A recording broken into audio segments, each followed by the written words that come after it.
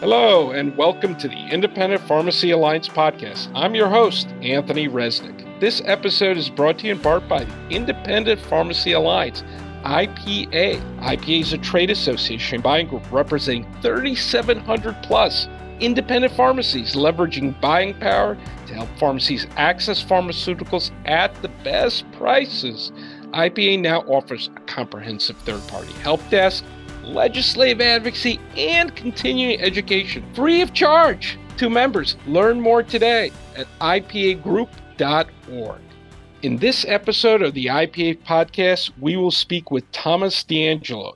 Tom is the former chairman of the Pharmacists Society of the state of New York. Tom, welcome to the IPA podcast. Thanks for coming back. Thanks for having me, Anthony. Appreciate it. And I appreciate you coming back, Tom. I liked having you on before because you always say what's on your mind. There's no mixed messaging with you. We know exactly where you're coming from. And so I really like having you on the show. Before we get started today, can you speak a bit about your professional background and how you became an advocate for independent pharmacy, drug affordability, and PBM reform? Yeah, sure. I'm a graduate of St. John's University, Queens, New York, 1989. I went immediately into home infusion pharmacy, where I was a manager at a big home infusion company. And then I bought my own pharmacy, a retail pharmacy in 1991 in Franklin Square, New York. And I was a retail pharmacist at that point, working the bench, making the place operate, as well as starting up a home infusion company within that pharmacy. After a while, I split off the pharmacy from the home infusion company. So I operated both the retail store and the home infusion pharmacy at that time.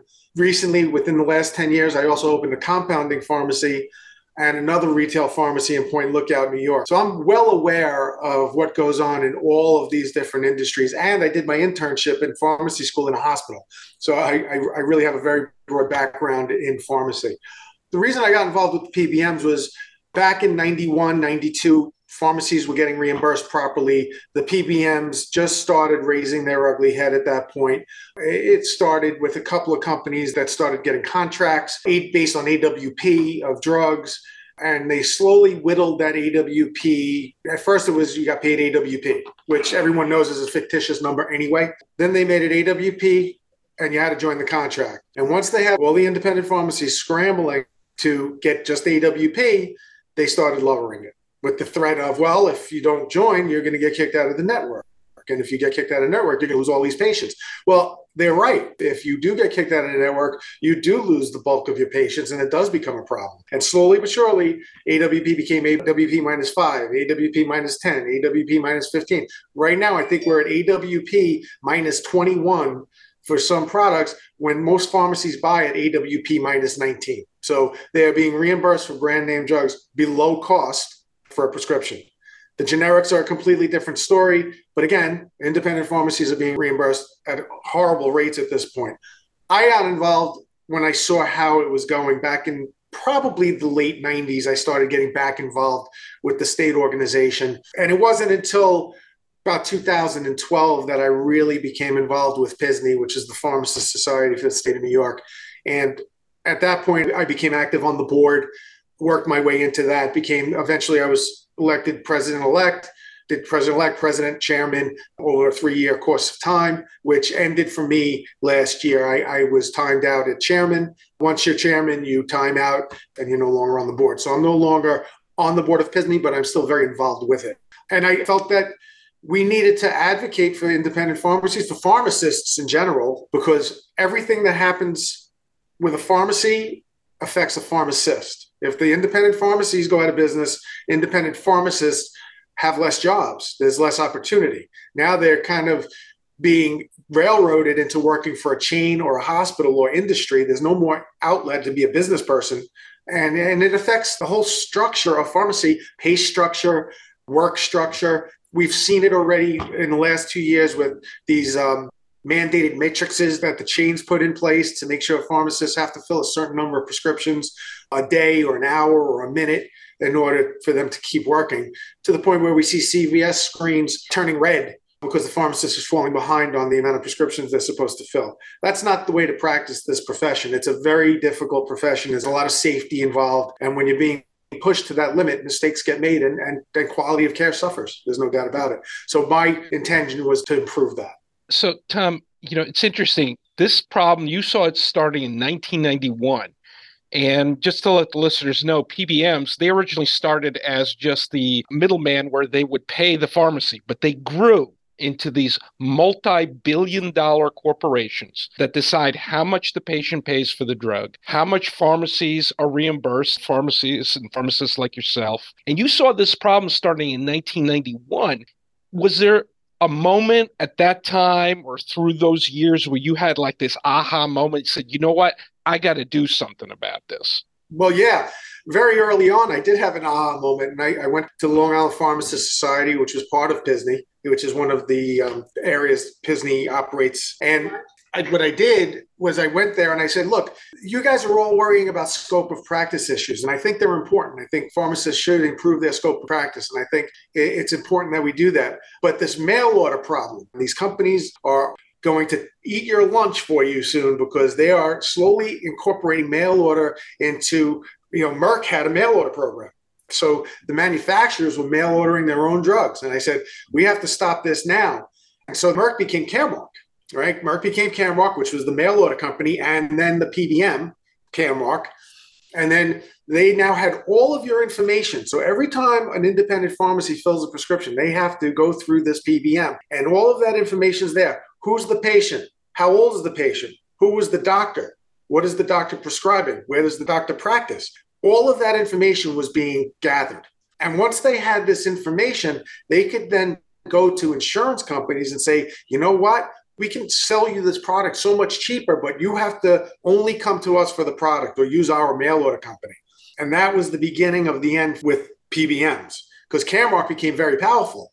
Now they were basically starting to negotiate with insurance companies. I mean, everyone hates to admit it, but the insurance companies are paying for your medication. They have the right to tell you what to do because they're paying for it. Everyone thinks they have their own rights. There are no rights. It's who's paying for it that has the rights. So Caremark comes along, and then the FTC comes along and says, hey, you know what, Merck, you can't own a PBM or you can't have this. So you have to get rid of it. So what do they allow to happen? They allow CVS, the biggest chain pharmacy in the country, buy Caremark. And that was the monster that we can never get rid of now because everyone says it's too big to fail. I disagree. I think if CVS Caremark dropped right now, there would be an influx of independent pharmacies in every neighborhood that would be able, more than be able to make up for the loss of availability to the patient population. But they are a multi-billion-dollar corporation whose net income is probably more than 47 of the states in this country and have that much pull and that much power at this point. So yes, we had aha moments and we let them slip away. And it was a mistake back then. That's an interesting point you're bringing up about CVS because they own a pharmacy benefit manager. They own Aetna, which is one of the largest insurance companies in the country. They're probably the largest PBM, pharmacy benefit manager in the country. All this power to make decisions about how much small independent pharmacies can be reimbursed, how much the patient can pay for a drug, with really, they haven't been regulated hardly at all over the last few decades. And now, fast forward 20, 30 years later, after the Federal Trade Commission has allowed them to monopolize all these different companies, now they're finally looking at it and say, there's a problem. Drug prices are too high. They're stifling competition because they're putting independent pharmacies out of business. They're increasing drug costs on patients. And now they have to do something. Tom, what do you think? Why do you think it's taken so long for the federal government to kind of wake up and realize that there's a problem here? Well, what do you think? How much money has CVS Caremark donated to the politicians in this country, to their re-elections? I mean, it's obvious what goes on. They have billions and billions of dollars that they can contribute to election funds, to PACs. It has a way of influencing decisions, right? The FTC is finally getting involved because everyone's screaming, the constituents are screaming, how come things are so expensive? Why is everything so expensive? Let me give you a little insight into what I think really is going to happen now. You mentioned Aetna. It's only a matter of time before the physicians are adversely affected. They were already being adversely affected. CVS can literally at this point own your life from a healthcare perspective. They can tell you you have to go to a mini clinic at a CVS for your healthcare. You have to fill your prescriptions at their pharmacy or their mail order pharmacy. We will not pay for anything that goes outside of this network. We will only let you go to hospitals that are affiliated with Aetna. Anybody who's a member of Aetna should realize that right now they are not in control of their healthcare in any way, shape, or form. That's an offside. I'm just putting that on the side for people to think about. The PBMs now are being scrutinized. They have made themselves very difficult to watch because they fall under federal guidelines as far as ERISA goes, cross state lines. Yes, there was a ruling that ERISA doesn't apply to them, but I can tell you from the New York's point of view, because we did enact that law, the PBM regulatory laws, the New York State can only look at PBM from the aspect of state-run organizations, Medicaid. Medicare falls under a whole different guideline. That's a federal guideline. So the New York State PBM law, all it does is allow us to look at it from a Medicaid point of view. And most of these companies are licensed or they have their headquarters outside of New York. So we can't really go after them because they're not a New York company. They're a Rhode Island company. Now we have to deal with the Rhode Island problem. It's going to take a federal investigation. It's going to take the FTC to finally stand up and say, you know what? We made a humongous mistake. We should never have allowed these people to merge. This is what's causing the problem right now. These organizations, their best interest is to increase costs of drugs because they get reimbursed based on cost of drugs. And as long as they can manipulate that market, they are making more money every day. You see the lawsuits coming out every day. How much did CVS pay last year in fines? I don't even know. It's in the millions and millions of dollars. It's pocket change to them. They write it off as a cost of doing business and they move on with their merry way, admitting no wrongdoing. They're parasites of the system. They do nothing for the patients. They do nothing for the healthcare system. They make a ton of money and they're going to keep doing it until the FTC comes in and says, you must break this up. This is not allowed. You have to go back to being what you were, which is nothing more than a middleman credit card type of processor where the insurance companies go through you to pay the end provider. And that's it. Tom, do you think things have finally hit the fan so hard at this point with drug pricing, stifling of competition? We've heard a lot of good things coming out of the FTC in terms of talk, but what's your gut feeling? Do you think they're going to do something here? You know what? I don't even know what to think anymore. Between me and you, they should be stopping this. This is exactly what the FTC was for. Stop this type of monopolization and this type of conglomeration to the end that it affects people, the consumer. And us, the consumer, we're really kind of being railroaded here by these people, and it has to be stopped. I hope they do something. I know the federal government spends a ton of money on prescription medications for the Part D program. I'm not sure what goes on behind back doors with rebates and giving money back and contributing to PACs and contributing to elections. But I think that if you want this to stop, if you want drug prices to come down, you have to allow free market to take over again. Free market will do so many things. It'll drop prices because competition will become more fierce. It'll increase invention. People start looking into other drugs, making new products, because that's what they would have to do to survive. They would have to come out with a new product that has a new indication, a new way of treating a disease or a disease state. And I think that's stifled to some degree by what goes on here as well. A drug manufacturer doesn't want to spend $1 billion on a drug that they don't think they're going to have a chance of getting it marketed properly. The only things that are getting marketed right now, if you notice, are things like Mounjaro is a perfect example. Mounjaro comes out for diabetes. They discover it's great for weight loss. Everybody on the planet wants to be on Mounjaro right now. The stuff is expensive as can be, but people are scrambling to get it. Viagra, humongous hit. Why? Because they're marketing to a person's psyche to some degree. I think you start eliminating these barriers and the manufacturers and the drug companies will start investing in research and development again and getting new products that are good for our well-being on the market. Tom, I just want to shift gears a little bit because part of the discussion we're talking about PBMs and you really laid out who they are and what the problem is. But I also want to let the listeners know, many of which are pharmacists and pharmacy owners in New York, why they need to get involved. You've been involved since 1991 with PISNey, and you've been working really hard to try to make real changes in the state of New York. And now there's some huge things that are happening. And I just want the listeners to know that pharmacists and pharmacy owners who are involved, like you, they're not just talking about it, they're doing things and they're getting results. And one of those results is that the Medicaid program in New York, they've been losing billions of dollars. In fact, I saw a statistic that's in the last 2 years alone, Medicaid costs skyrocketed in the state of New York by double-digit rates annually. And that's one of the reasons why New York State has decided to transition the pharmacy benefit for Medicaid to fee-for-service. So that means Medicaid is not going to use these large corporations like CVS and Optum and others to manage the benefit. They're going to manage the benefit. They're going to cut out that middleman, and they're going to deal with the providers like Tom directly in order to save costs. This is a huge move for the state of New York, for independent pharmacy, for patients, for patient access, drug pricing, and it's going to all happen on April 1st of this year, 2023. But this didn't just happen by magic.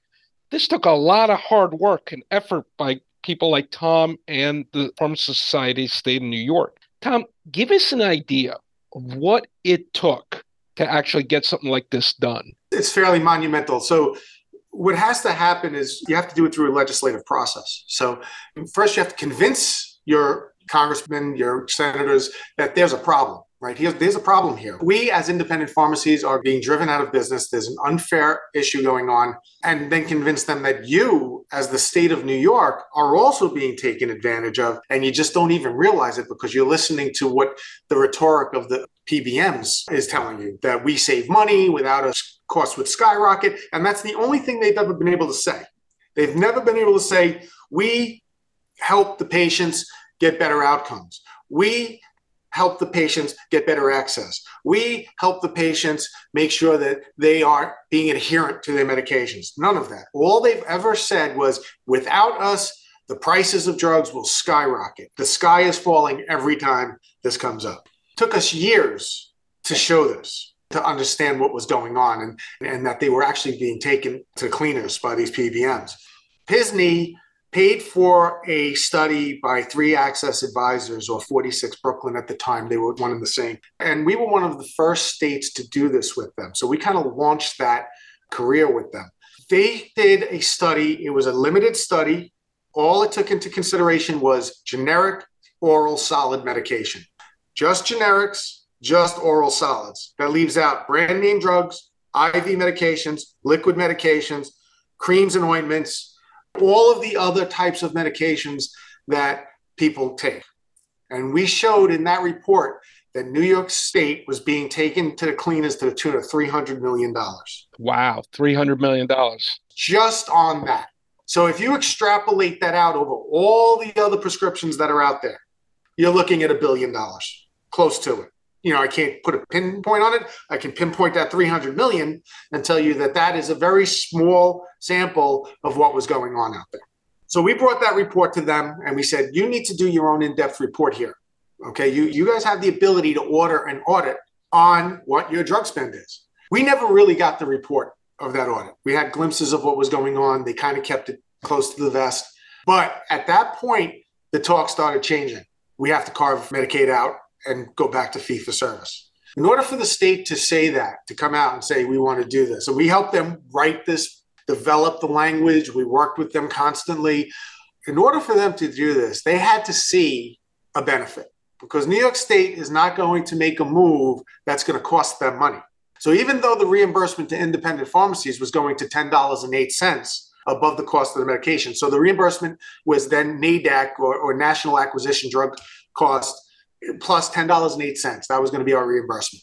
Even though the state had to pay us that $10.08, which became kind of a sticking point, we were able to prove that they would still be making money, millions of dollars in revenue. They now had control over rebate money. They now had control over formulary. Patients would be able to get whatever drugs they wanted. There was not going to be a restricted formulary. Overall, it was better for the patients. It was better for the pharmacies. It was better for the pharmacists in the state of New York. And New York State did their own audit, and they came to the same conclusion. They don't make decisions like this lightly. So they saw that killing that parasite helped them. Everything went into place. It was passed. It was signed. It was supposed to take effect 2 years ago in April. What happened was the special interest groups, the 340B program recipients, got involved because if we do implement this, 340B goes by the wayside as far as Medicaid goes in New York State because it's all tied together. They started screaming, jumping up and down. Patients are going to suffer. Again, it's always the sky is falling, right? Patients are going to suffer. Prices are going to go up. Nobody will be able to get their HIV meds. All of these organizations that help people that are low income or indigent, that's all nonsense. The pharmacy program in New York State, the independent pharmacies could step up and take care of this. There's a lot that can go on here. We've proven over the last year that there's a huge amount of money being siphoned off into that program, 340B as well. So getting rid of that, that's yet another parasite, in my opinion, right? It's another person who's collecting money to take care of a population of people, and there's opportunities for that money to be siphoned off. So it was delayed. They were able to convince the legislators in this state that we needed to delay the implementation for 2 years, and that passed. I had never seen a law that had been signed into effect and supposed to go into implementation be delayed like that. And I discussed this with our lobby team as well, and they said the same thing. It is so unusual. Most of them had never seen that happen. So now we come along and we say, okay, 2 years, let's do this. Well, now it goes into effect this April. And we have to, as an organization, stay vigilant, stay on top of this, because those 340B entities are going to try this again. They are going to stand up and start screaming, the sky is falling. And we have to be there to say, no, it's not.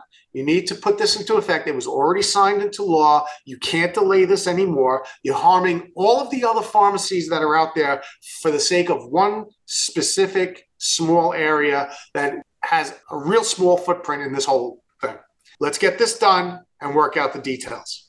That's what we have to do now. And that's why every pharmacist in this state should join this organization, because your due money, all your dues money does is help us with our lobbying, with our outreach, with getting the message to the legislators that need to be spoken to so that this can't happen again, because we are going up against some very big opponents here. Every pharmacist in this state right now should be jumping up and down and saying, do not delay this again. We need you to carve this out and prove once and for all that what was going on was a disingenuous situation with the PBMs. Tom, it's really interesting what you were saying.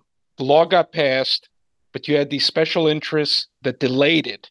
It seems like that the biggest loser in the delay was the state of New York, because Medicaid costs skyrocketed in the time that they delayed the law to go fee-for-service by double-digit rates. And if they implemented it when it was supposed to go in 2 years ago, there would have probably been a huge savings. But as a result, the entire state lost because there was billions of dollars lost in the budget as a result. And I think what you brought up is really important. It's really important for pharmacy owners and pharmacists to know this. The law got passed, but just because the law gets passed doesn't mean that you can drop your guard and not be vigilant anymore, because people can still come back. Special interest groups, PBMs, they will not stop, because this is their bottom line. They've been ripping off patients and pharmacies for decades, and they do not want this cash cow to stop.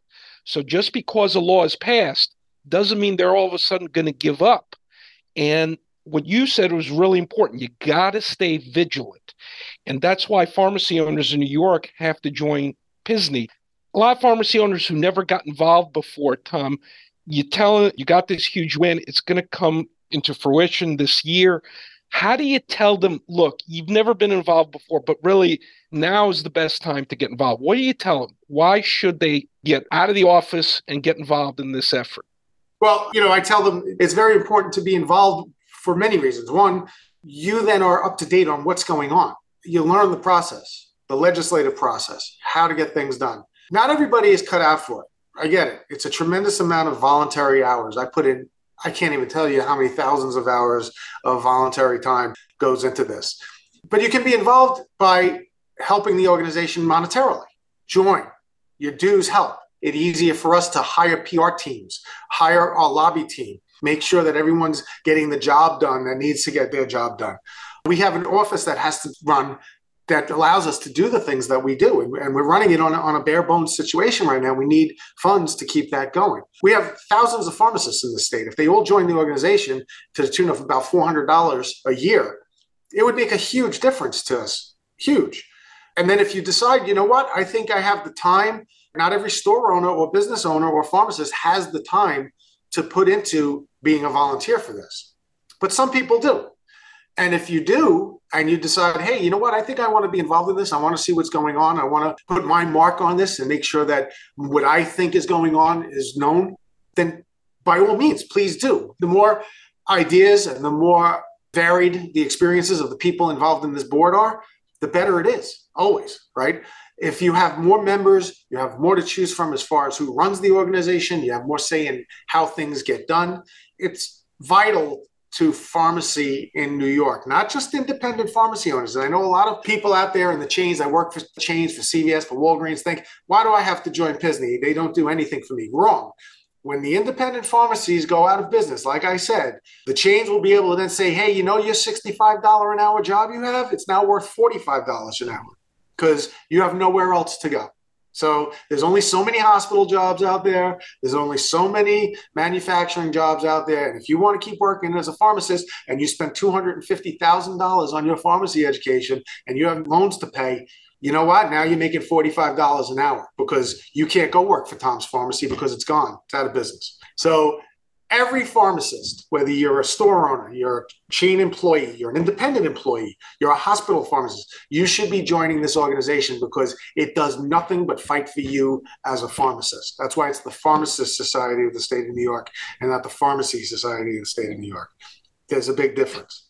Tom, I want to thank you for joining me today. You provided a lot of valuable information. You know, I always enjoy listening to you speak about the PBM industry and how it's impacted independent pharmacies and patients over the last 2 decades or more. I think the work that you're doing in the state of New York and have done and are doing currently is really important. And I want to encourage every pharmacy owner in the state of New York that's listening to do what Tom was saying, join PSNY. And for more information and to learn about the Pharmacists Society of the state of New York, go to pssny.org.